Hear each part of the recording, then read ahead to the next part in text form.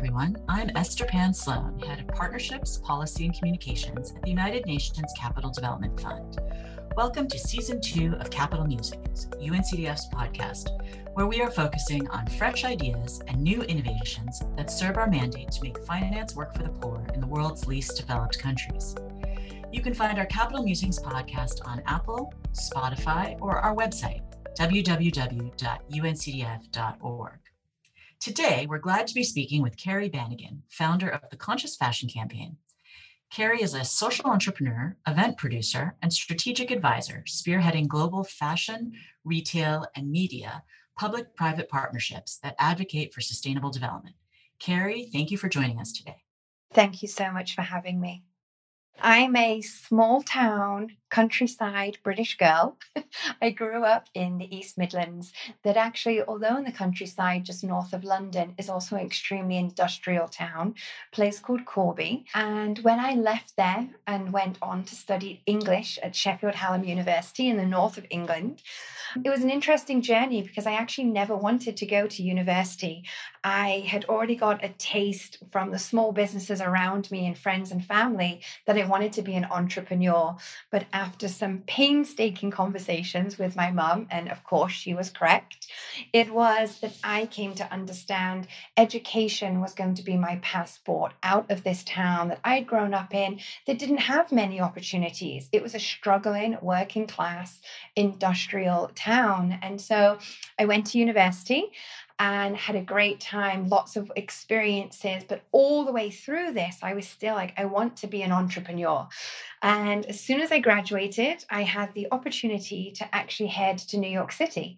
And so I went at 21 years old, moved to New York City, got a green card. And honestly, this journey of fashion started very quickly from there. And the beginning of my career was actually fashion show production during New York Fashion Week to highlight independent fashion brands from around the world, and really actually the understanding of how can we use fashion and culture to leverage economic development and opportunities to give people that chance and really diversify what was going on at New York Fashion Week, because this is going back now nearly 17 years.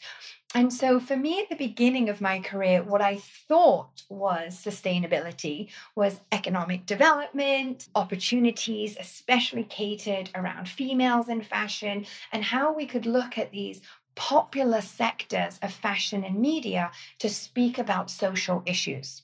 And so that's where a lot of my work started. And it was fantastic.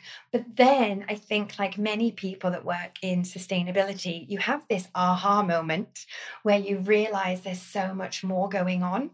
And that happened for me. We were producing shows during New York Fashion Week and tons of industry there.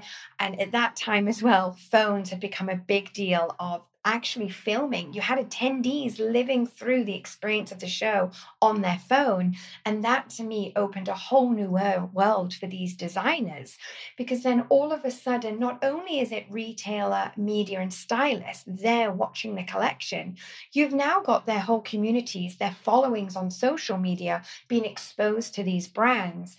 And I knew that these brands were scalable. I knew these brands were sellable. And I also knew these brands were cool and the industry was embracing them. But I remember then just thinking, what if economic development isn't enough? And what else is around that? And what is interconnected to this? Who are we giving opportunities to? We don't know how they sell. We don't know the materials. We don't know how they hire. We don't know the working environment.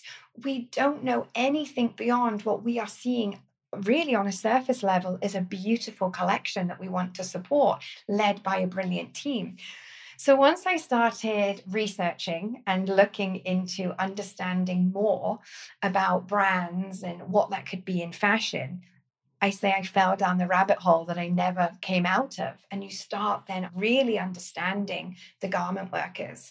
Then you start understanding the next steps from there as material, water usage, disposal, and really just the depletion of resources, as well as the unfair conditions for workers. everything I loved about fashion really crashed around me. And I realized that I was playing a very active role in the negative side of fashion.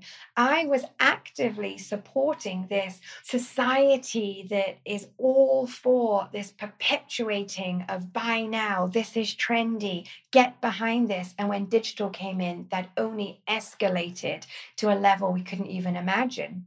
And at the same time, I had also become an advisor for the Public Foundation, who is focused on media, tech, and data for good. And they were doing a lot of work with the United Nations for the Sustainable Development Goals.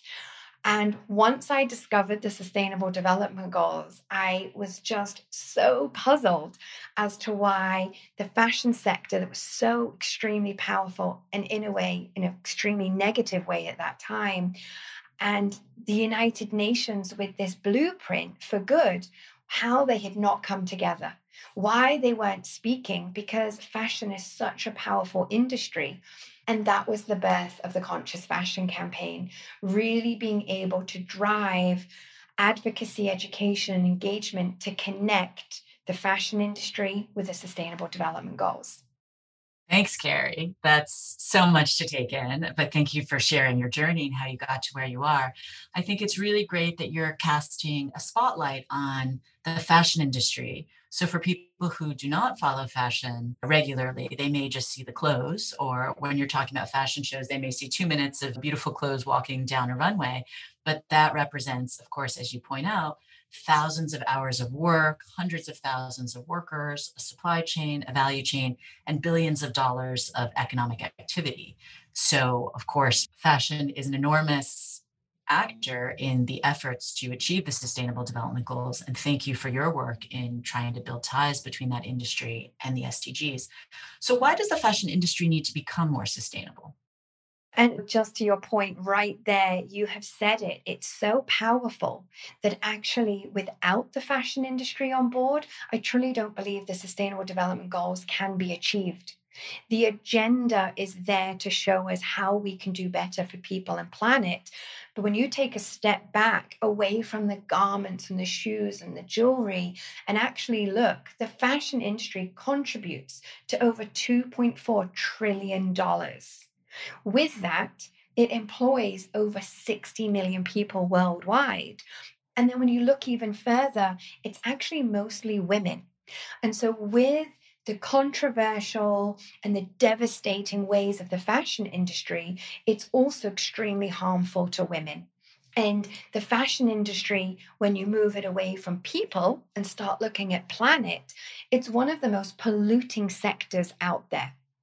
And the list goes on, and you keep looking. And especially when you start trying to map it out against the Sustainable Development Goals, you start to realize how many goals it negatively is impacting. It's not driving progress, it's causing harm. The fashion industry is also a sector that connects so many of us. And through our daily lives, we can make such a difference with our choices. Our clothes are an expression of ourselves, how we are feeling, what we have got going on, something we want to celebrate, how we carry ourselves at work. And by a sector that is so driven in a way from female empowerment to make us feel great, behind the curtain, there is so much harm going on to women all around the world.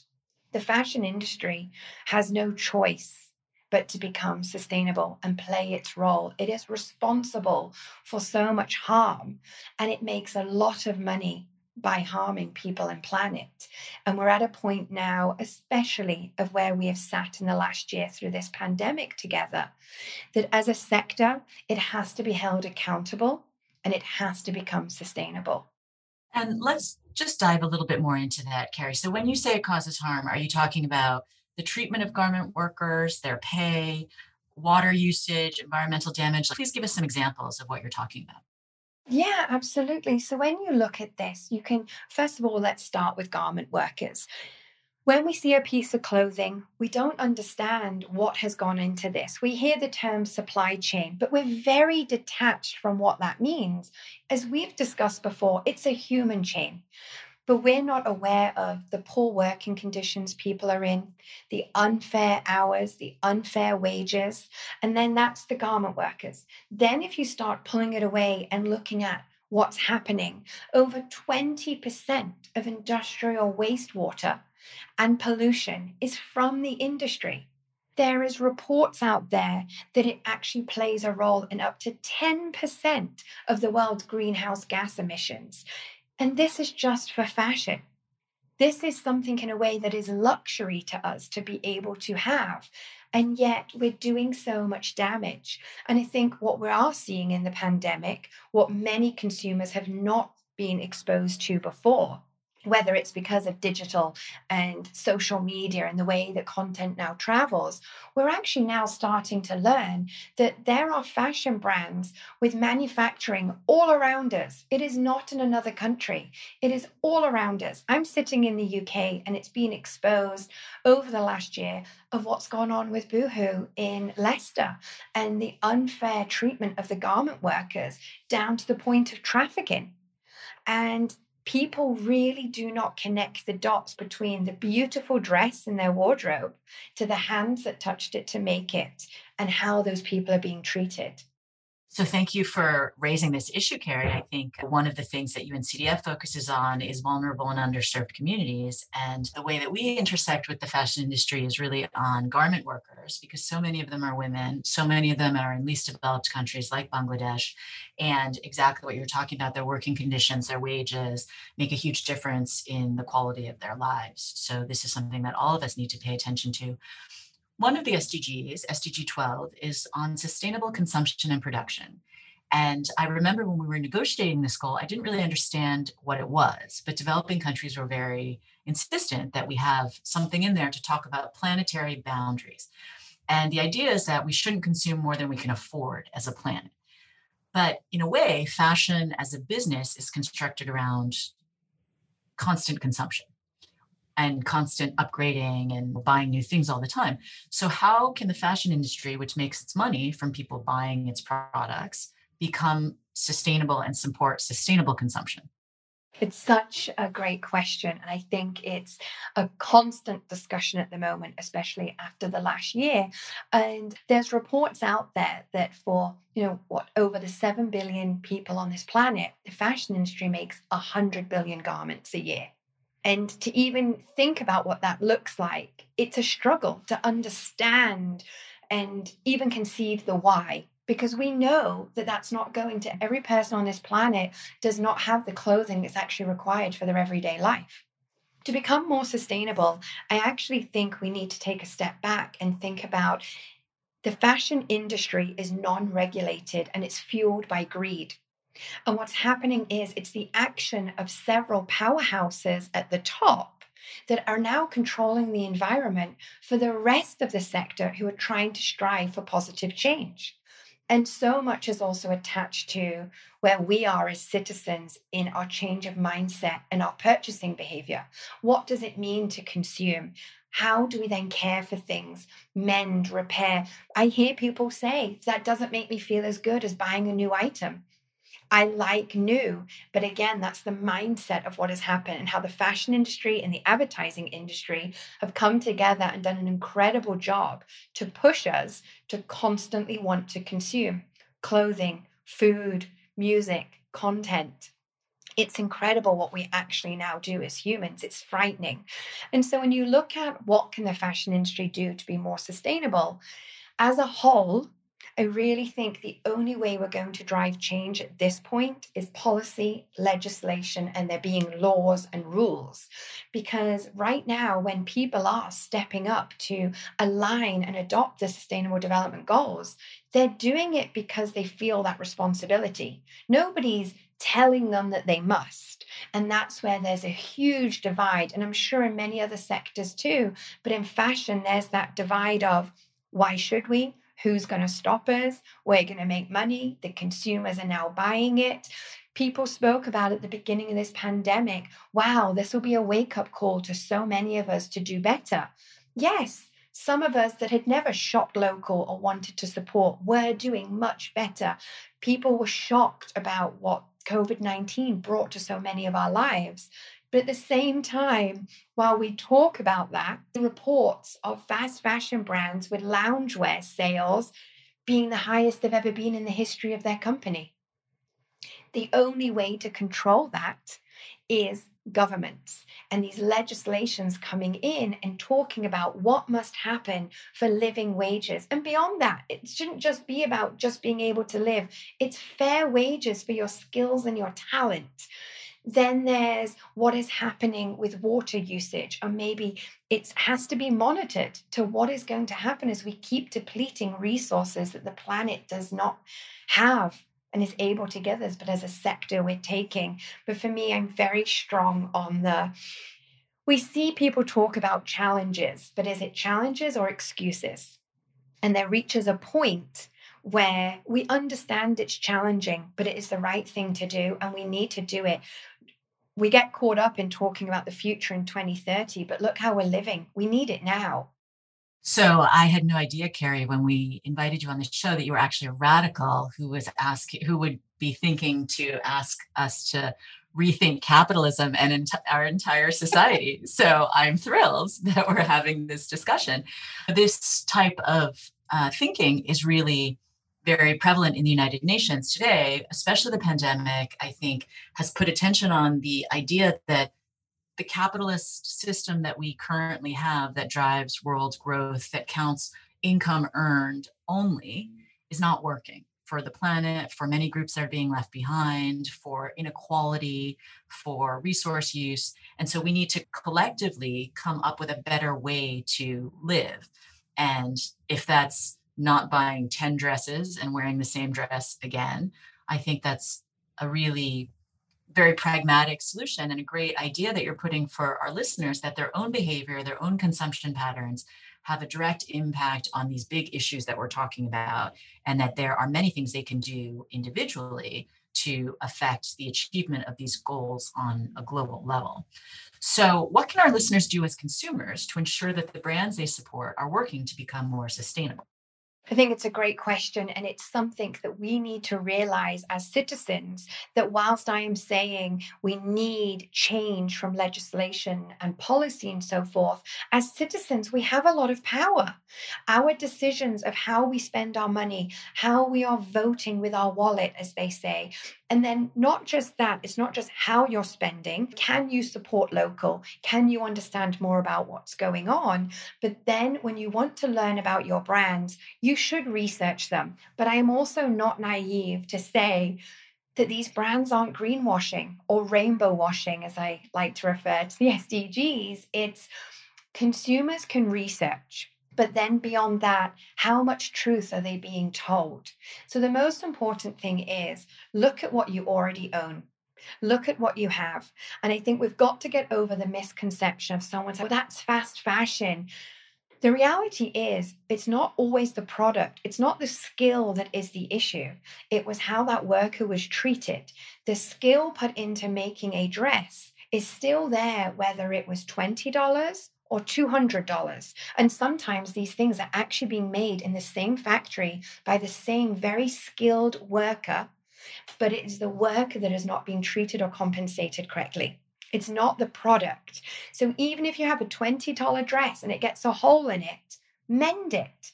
If you've got pieces in your wardrobe and you want to rediscover what's in there, I say to people, shop your wardrobe. There is very talented local tailors. I can't sew for the life of me, but I have learned to connect with local tailors and seamstresses to rediscover and bring back a piece to life or change it. Our bodies change over time, especially as women.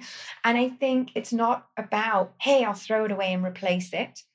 Swapping, thrifting, these things have become so at our fingertips now, whether it's through apps or your community or with friends and family, keeping products that are already there amongst us and circulating them and then enjoying them.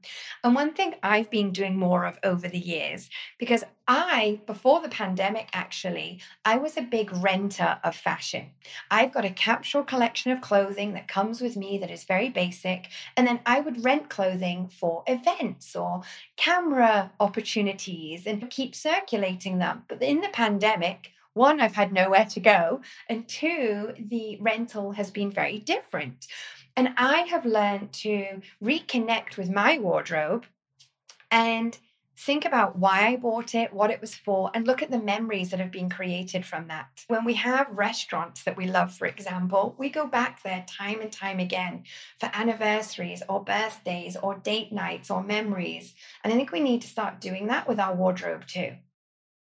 I agree. And I remember when Hillary Clinton was Secretary of State, one of the fashion magazines had a spread where they showed her wearing her favorite white suit and then how many important events she had worn it to, like G7, meeting with the Russians.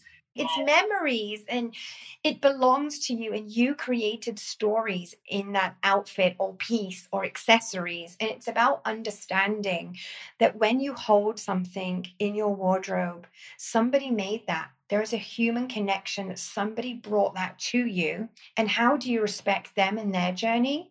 And how do you continue on to respect the clothing? We've got to stop all these things going to landfill. Don't get caught up when you think, oh, I'm recycling. Where do you think it goes? People are talking about now that everything that's ever been made is still somewhere on this earth, and it's not in good places. It's in people's rivers and oceans and piling up on people's homes, even on fields and things. And so it's really about understanding what you have, connecting with it, and not being overwhelmed even by the term of how do you become more sustainable. It's habits in your lifestyle that step by step you start realizing by your choices and your day-to-day actions and activities that you are starting to lead a lifestyle that is much better for everybody. And I think the key word there is respect. I think all of us would realize that our grandparents would never throw away a garment or throw away food, that they grew up in a time Absolutely. where there was not this expectation that waste was a measure of how wealthy you were, but they treated everything as a precious resource because there was not a limitless supply of it. And we really need to go back to that mindset and that way of thinking. To add to that, if you don't mind, some of my fondest memories as a child, and I didn't sometimes connect this, and it obviously had an influence on my career and choices, was my grandma used to take me around all the charity shops thrifting, and I'd be so embarrassed. I was so embarrassed while the girls at school were getting all these new dresses for the disco and things like that. And I had an outfit that my grandma was upcycling and repurposing. And who knew I'd be the coolest kid in school now? But I wasn't back then. There was so much shame attached to it. And that's really a shame because you were a sustainability pioneer before anyone knew what that was. And Yeah. also, you had an individual style. Pieces, everything. And my grandma would do it for the town, sewing shirts and making things. And I remember always with a sewing machine. And I've grown up with my mum knitting and making beautiful cardigans and jumpers. And you're like, yeah, this is a skill. And this is something that definitely did not get passed down to my generation. And I think we're really seeing a reappreciation of these traditional skills that were considered women's work of knitting, sewing, making your own clothes, cooking. I bake my own bread, and my grandmother didn't eat a lot of bread, but she made all her own food and cakes and was a wonderful cook. And I think we were raised to think, oh, it's less good to have food from home. You should eat in a restaurant that's more fancy.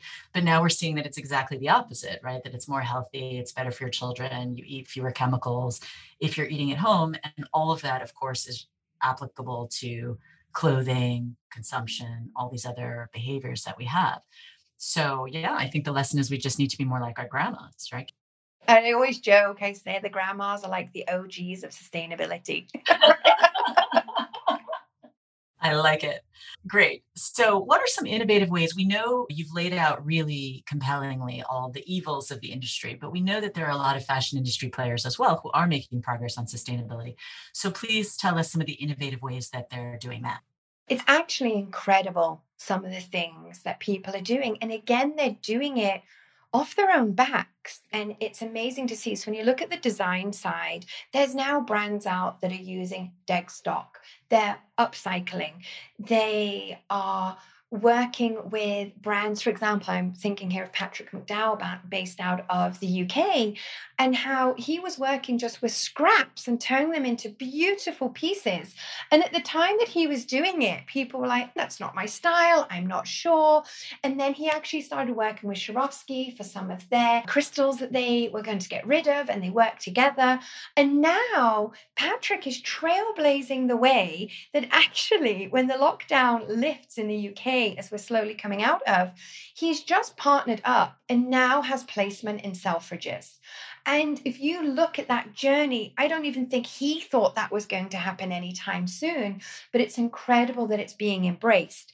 Then when you look at Mara Hoffman, for example, they run a program called Renewed, and that's all focused on trying to keep the clothes out of landfills for as long as possible. And that focuses on working with their customers to repair, clean, and reselling products to really extend the garment's life cycle. And it's really looking at how do we make sure we can divert textile waste from landfills. And it's very powerful. You've got many of these brands doing this. You could then also look at lensing, and lensing is a fiber that works with many of our favorite brands that actually you probably wouldn't even realize it, but they are very focused on what they can do with wood pulp and how they are changing the textile value chain with raw materials. And their whole focus is working towards really understanding with brands. But the great thing that they do, they're talking about raw materials to the consumer. So when they work with Eileen Fisher, for example, it's on the hang tags that you as a consumer can understand how you are now about to wear eco-responsible wood-based fiber. And it's now all of these things that are happening. And I'll tell you a new one that's come out and I love is Fashion Makes Change. And that actually is in support of the ILO Better Work program. And what that's doing is it's a platform technology where major brands are behind this. And when a consumer is shopping, they have the option to round up and donate their change. And that is a very simple behavior change option for a consumer, how they can play their role. And then the money is then going into a program for women's empowerment, gender equality, and really building on education as well and supporting the supply chain. That's great, Carrie. Thank you very much for telling us about that campaign. The ILO, of course, is the International Labor Organization, part of the UN family, and there is an SDG about decent work. So it's terrific to hear about these innovative ways that the industry is partnering with UN entities to help achieve some of these SDGs. Carrie, what is one thing that you would change, if you could, to accelerate progress to achievement of the SDGs? The law. For me, it's the law, it's the legal workings. It's how can we crack systemic change and really make businesses accountable for doing good. Just like the governments across all countries have programs and support for businesses to succeed and drive, we really need to now tap into that, the accountability that if you are going to do business, how do you do it for good? And it's not a difficult element. And we know in the European Union, for example, there are increasingly disclosures about climate impact for companies, and that because of the increase in ESG investing, companies are increasingly being asked to disclose things like their impact on the environment, on social justice, on governance issues and gender balance of their boards. So why shouldn't we add more disclosure requirements for fashion companies to report on their impact on all of these issues? And their transparency of things and how this money is being made, and really just getting fashion to decouple from growth. And understanding that you can still have success, but does it need to be at the metrics that it's currently measured? And there is discussions, and I would love to see this more and maybe more mandatory, where they're starting to roll out where stakeholders and companies will actually be measured on their impact, not the financial basis. And that's what bonuses and so forth could be looked at. But the reality is the money that is moving in the fashion industry is extremely unequal. And we need to redistribute, and we need to have new measurements of what is success for fashion. And that's very consistent with demands of a similar kind in the investment industry for increasing metrics for fund managers so that there are some impact metrics or reflection of the impact of their investments in their compensation. So I think you're seeing this movement across multiple industries. And for our listeners, just to feel very empowered that you have so much power as a consumer that you can demand these things from the brands that you're buying from. That is what's happening. I think some of these brands that we're seeing, where we are questioning, like, why are they talking about sustainability? And you realize it's because their customers want to see it. They want to be able to purchase with a purpose. They want to be able to shop their values. They don't want to be burdened with, okay, I'm going to buy this dress, but hold on, I'm now finding out the women that made this are being mistreated and harmed. And then on top of that, the chemical usage is terrible. That's not what people are connecting purchasing something for themselves with. And we really need to work on this. Excellent. So shop your values, shop your closet, mend, upcycle, recycle, buy less, focus on quality, and all of us working together can help achieve this SDG. Thank you so much, Carrie, for being with us today. Thank you so much for having me. And thanks also to our audience for tuning in to UNCDF's podcast, Capital Musings. Once again, you can find us on Apple, Spotify, and our website, www.uncdf.org.